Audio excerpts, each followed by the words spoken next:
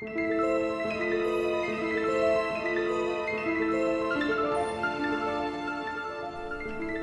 again. It's time for the Autopsy of Dexter Morgan, your absolute most favorite Dexter rewatch podcast, where every week we dive into about 2 hours worth of Dexter, the Showtime premium drama that hasn't been on the air for 7 years now, and we try to see what the show does well, what the show does not do well, what the show does meh, and ultimately try to find out what in the world happened to this show. I'm Daniel. And I'm Eric. And we are now at the halfway point of Season 5. We're going to be talking about Episode 5, First Blood, and Episode 6, Everything is Illuminated. So, First Blood involves Dexter wondering if Harrison is going to grow up to be a bad person, if he's going to be scarred from seeing Rita get gutted in the bathtub after he scratches a kid on the face. Harrison has not stabbed anyone yet. That's coming in later seasons. Yeah. And then a lot of it is Dexter and Lumen meeting up at breakfast places and talking about what she's going to do with her life. Lumen says she can't go back to her parents, and Dexter says you should go back to those who love you. She says there were more out there, and I'm going to try to kill them, and Dex says you should not do that.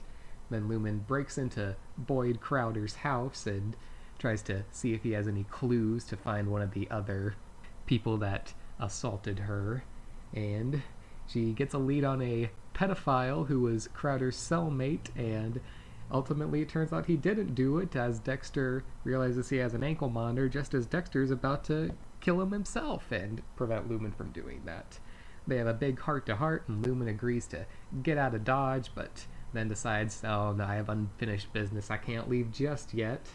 Then episode 6, we have Dexter trying to get back to his normal life by doing a kill of the week that gets so rudely interrupted by Lumen, who has shot a man in a warehouse and he's bleeding out but not dead yet, and calls Dexter to come do cleanup control. But after Dexter gets there, turns out he's still alive and is on the run escaping them, and Miami Metro is hot in pursuit of the crime scene because somebody heard Lumen fire the shots. What happens next is a odd comedy and argument, and ultimately Lumen was right that this was one of the guys based off of her sense of smell and intuition. And it ends with Dexter putting the 2 kills of the week in a room together, and Vince Masuka saying that it was autoerotic mummification. And if that sounds a little bit kooky, that's because these episodes are a little bit kooky, Eric. Yeah, you're absolutely like the 6th episode is both very funny but also almost like nonsensical, and it feels like a completely different show.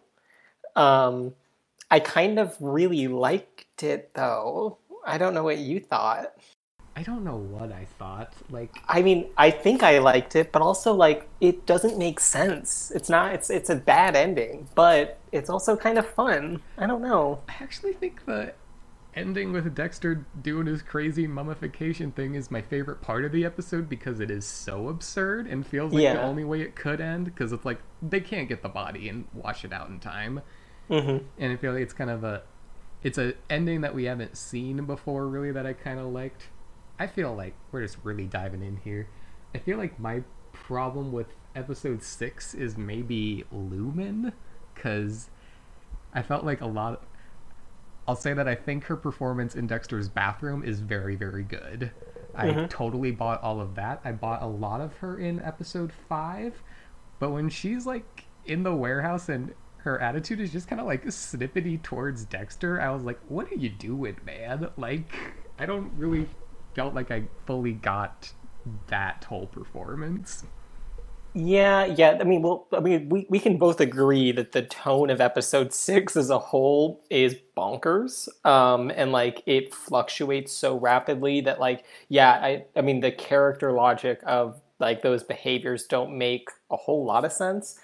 I do appreciate that the episode ends ultimately with the fact that Lumen is right, and Dex is kind of doubting a rape victim and like not believing her side of the story, which is like not a great look for Dex. And like, especially because the show often positions Dex as being the one that's logical and makes sense. There's something about the way that they're handling like Lumen's afterlife of trauma that I think is ends up actually really working by the end of the episode. And that was like very surprising to me because at first tonally it was not good. It was very much kind of dismissive of Lumen, and Lumen had kind of been constructed a little bit to be like crazy and inconsistent and like, you know, being like gung-ho about like shooting off a gun in a warehouse and not thinking about things. But like she's thinking with her emotions, and she's like affected by a very severe traumatic incident that I think it both works but also feels so tonally jarring based on the type of comedy that we get in episode 6. It's just very strange. But I have to say that like out of all the things we could have expected from season 5, I was not expecting an episode like that. Like not even close. Yeah, this is maybe the weirdest thing for me is that so far other than the premiere, these first 6 episodes are so much better than I remember them being. Mm-hmm. But I'm also not exactly crazy about them either, which also feels like damning with faint praise. But yeah, it's just very strange.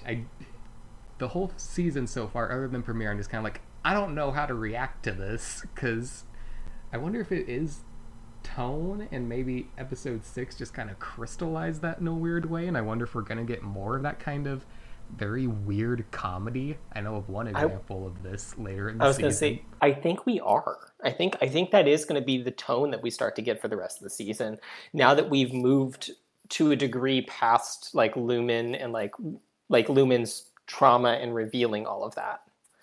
Who knows? I mean, this was a completely unexpected turn, so what about episode 5? We haven't really talked about that. Episode 5, you said you had a ton of notes on it. I had almost none, just because I just have a ton of notes on Masuka's stuff because of the reveal of Masuka having a dragon tattoo is incredible, and I loved that moment so much. So honestly, I have quite a few lines on all of that, so that might be where a lot of those notes are coming from. Well, a little foreshadowing, but have to say, this is a pretty good week for Vince Masuka. Oh man, yeah, not only just for him, but also for our talk about him, because we're going to have a lot to cover. No, I think, I also think the bench and the hat and the bat stuff in this episode, in episode 5, is not great. And like, once again, the hat just kind of looks like a fucking buffoon, dude. He looks so bad. He's so stupid. Like, yeah, what did you think about all that? Like, this was the first note that I had for episode 5 was, Angel, fuck you so much, you insecure jagoff. Just because he's just a numbnuts for these 2 episodes. And then the end of episode 6 is supposed to be him, like, redeeming himself, but then when LaGuerta is like trying to admit fault on her own, he's just like, oh yeah, I like it when you say that I'm right. And I'm just like, dude, get the fuck out of here. Like, yeah, okay, yeah, that whole like the fact that he thinks that she's cheating on him, and like the way that like it's not that the bench's story isn't strong. I like it kind of like it makes a somewhat sense that like the bench wants to get the investigation off of him, and like in doing so leads to a sting, which then also leads to that cop going to Quinn and Peter Weller, the RoboCop. He's the RoboCop. He's gonna come in and ultimately be the one that investigates Dex, or like attempts to. Gotta say already, really loving the energy he's bringing. Yeah. So his tone also, like, I think that's one of the strange things about these episodes too, is that he's doing something else entirely. Yeah. It's really weird, and I wasn't sure about it with his first scene with Quinn at the bar, but then when he was in Quinn's home and was talking, I was like, okay, I could actually get behind this. Yeah. It's something else. And like his shirts, his hair, everything about his energy is just, it's phenomenal. Yeah, also though, we need to talk about the very important stuff, which is the truly chaotic placement of the television in the Bat's bedroom. Can we address that? Like, their TV is next to the bathroom on like only one side of the bed, so like they have to watch it from like the end of the bed turning away. Like, it doesn't make any sense, and I hated it so much. I think you covered it. Yeah. I just needed to get that out of the way because it was bothering me a good amount. Yeah. What else did you think about these episodes? What else stuck out to you? Uh, there's. Oh, if we're talking about things, in episode 6, Dexter puts on a pair of sunglasses on the beach that are Looney Tunes, and I simultaneously loved them and hated them. It's On real. episode 6, you said? Yeah, when he's like, When? he's playing with Harrison on the beach and he's stalking his kill of the week, and then he just puts this pair of sunglasses on. That they're so weird. And Why do I not? I did not make any note of that. Like, I mentally don't even have an image of it. I can't think of what that looked like. they're just like weirdly shaped and have like these lines on them, and it's great foreshadowing to when we eventually get to Elway, and I want to say season 8, maybe season 7, who has the most Looney Tunes sunglasses of the whole show. And oh, Eric, you want to talk about Dexter Technology Watch? That's gonna be fun. Yeah, no, I'm very excited for that. Eric, I also, it's hard for me to talk about these episodes because I feel like I'm in a weird position where I need to like divorce myself from the fact that this is a season following season 4 and like really try to take it on its own merits, but it's hard right. because they're also really trying to make it about like, oh, this is Dex atoning for Rita's death, and I see where the thread is, but I feel like if I gave it the slight tug, it just all pulls away. Yeah, I think these episodes are especially difficult to talk about because, as you mentioned, like, or as we've also mentioned, like the tone is just completely, it's difficult to decipher, and it's nothing like any of the other seasons of Dexter. And it's not it's what's weird is that if anything, you would think that this would be the season where this is going to be like the most serious, right? Like, or this is going to be like the most explicitly dramatic, but it is like, it also, I don't know, like, to me, the thing that one of the things that we've both latched onto, and one of the things that we're both surprised by but also love when Dexter does really well, is when he's like on the like basically being hunted and like had and or like is going to be found out or is like in trouble. And that's what this season is setting up a lot of, but it's weird that it's not resonating or like working in, I don't know, in the strongest way, I guess. It's just like episode 6, you know, like he has a kill of the week that goes horribly wrong basically and almost gets discovered, but it's kind of funny, you know, like it's weird that that's the tone that it's striking when normally they don't do that at all. And like, I don't know, it's just going to be interesting to see where the second half of the season goes. You know, once Jordan Chase comes into play, like once RoboCop starts hunting him more, like, I agree with you though. It's difficult to talk about like what I think of these episodes. Yeah, like I do remember like the Jordan Chase stuff and the RoboCop stuff, liking that more. Once we get a few more episodes in, we'll see how that does hold up. Uh-huh. But yeah, it's just strange to talk about because I made a note that like Dexter moving back into his apartment kind of just feels really like hitting the reset button, and it's like, For sure. oh, we're getting Dexter back in his old pad, and he does it. Aster and Cody are gone, and he has Harrison, but Sonia just takes care of him, and it's like, yeah, I get. It's like, oh, we're trying to have him atone for Rita by helping Lumen, but it's like Rita died because Dexter got too invested in a kill and made mistakes and put his family in danger, and it's like, it's not the exact same thing with Lumen, but it's kind of close. It's kind of close, yeah. It's like, I don't remember exactly how the season ends. I just remember an image of Lumen like smiling on the slice of life and feeling like her dark passenger is gone. Like, is that going to be the moral of the season, that revenge just makes everything okay?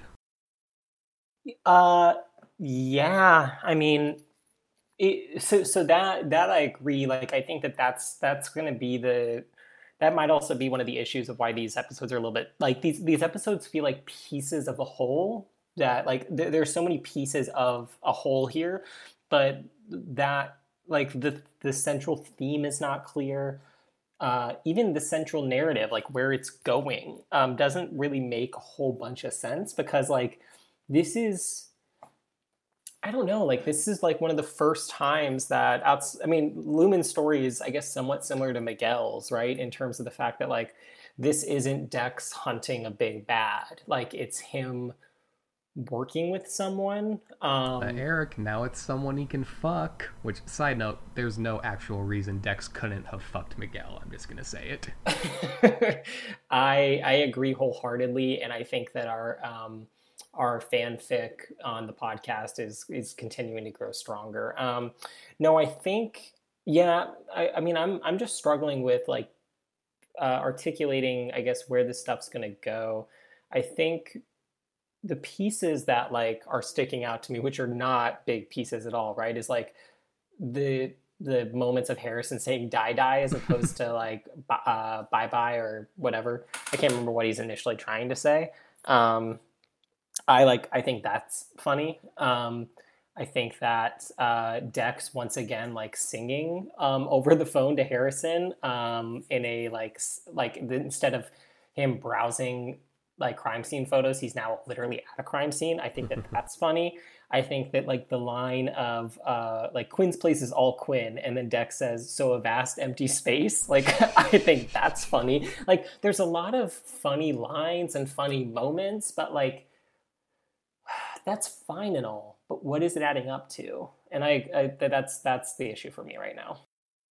Yeah, so couple other thoughts. We haven't talked at all about Santa Muerte or Devin Quinn. Uh, well, yeah, I don't really want to talk about Devin Quinn because there also really actually isn't that much in these episodes with Devin Quinn. But they like say they want to be a thing.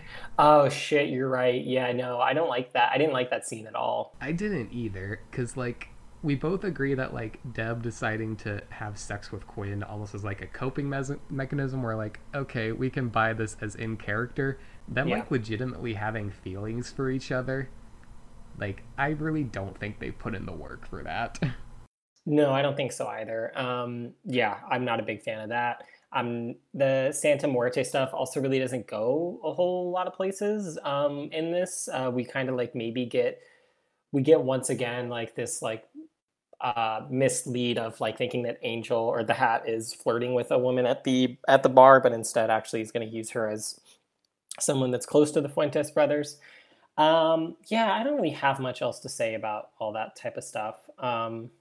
I do actually want to make a quick note of a line from Captain Houseboat, where he says, "All you're doing is drinking and dancing on the taxpayer's dime." Captain Houseboat sucks. Captain Houseboat nowadays definitely has a Trump sticker. He sucks. I hate him. That's all I wanted to say. I think it's technically Chief Houseboat now, but he'll always be Captain Houseboat. He doesn't get a Yes. promotion after we name him. No. Yeah, fuck that. No. One other thing I just have to say is like, I know it's coming, but I really feel like I'm gonna have a hard time accepting Dexter and Lumen starting to have sex. Yeah, it's because it's not building romantically, you know? Like it's maybe the glimpse at the end of episode 6, maybe. It'll be interesting to see how that plays, how quickly they have sex too, because I would assume it's going to happen in the next episode. I think by the next two, we're gonna Yeah. talk about it next week. I would bet money on, not actually Oh. because I don't have any money. For sure.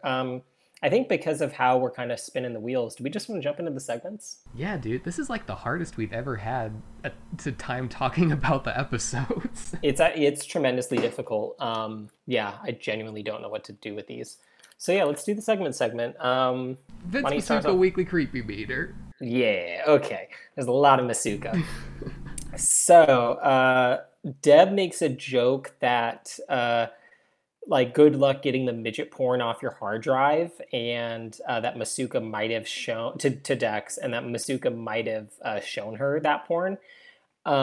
He threatens to drop his quote curtain with regards to his tattoo, which I think just means that he's going to put his clothes back on.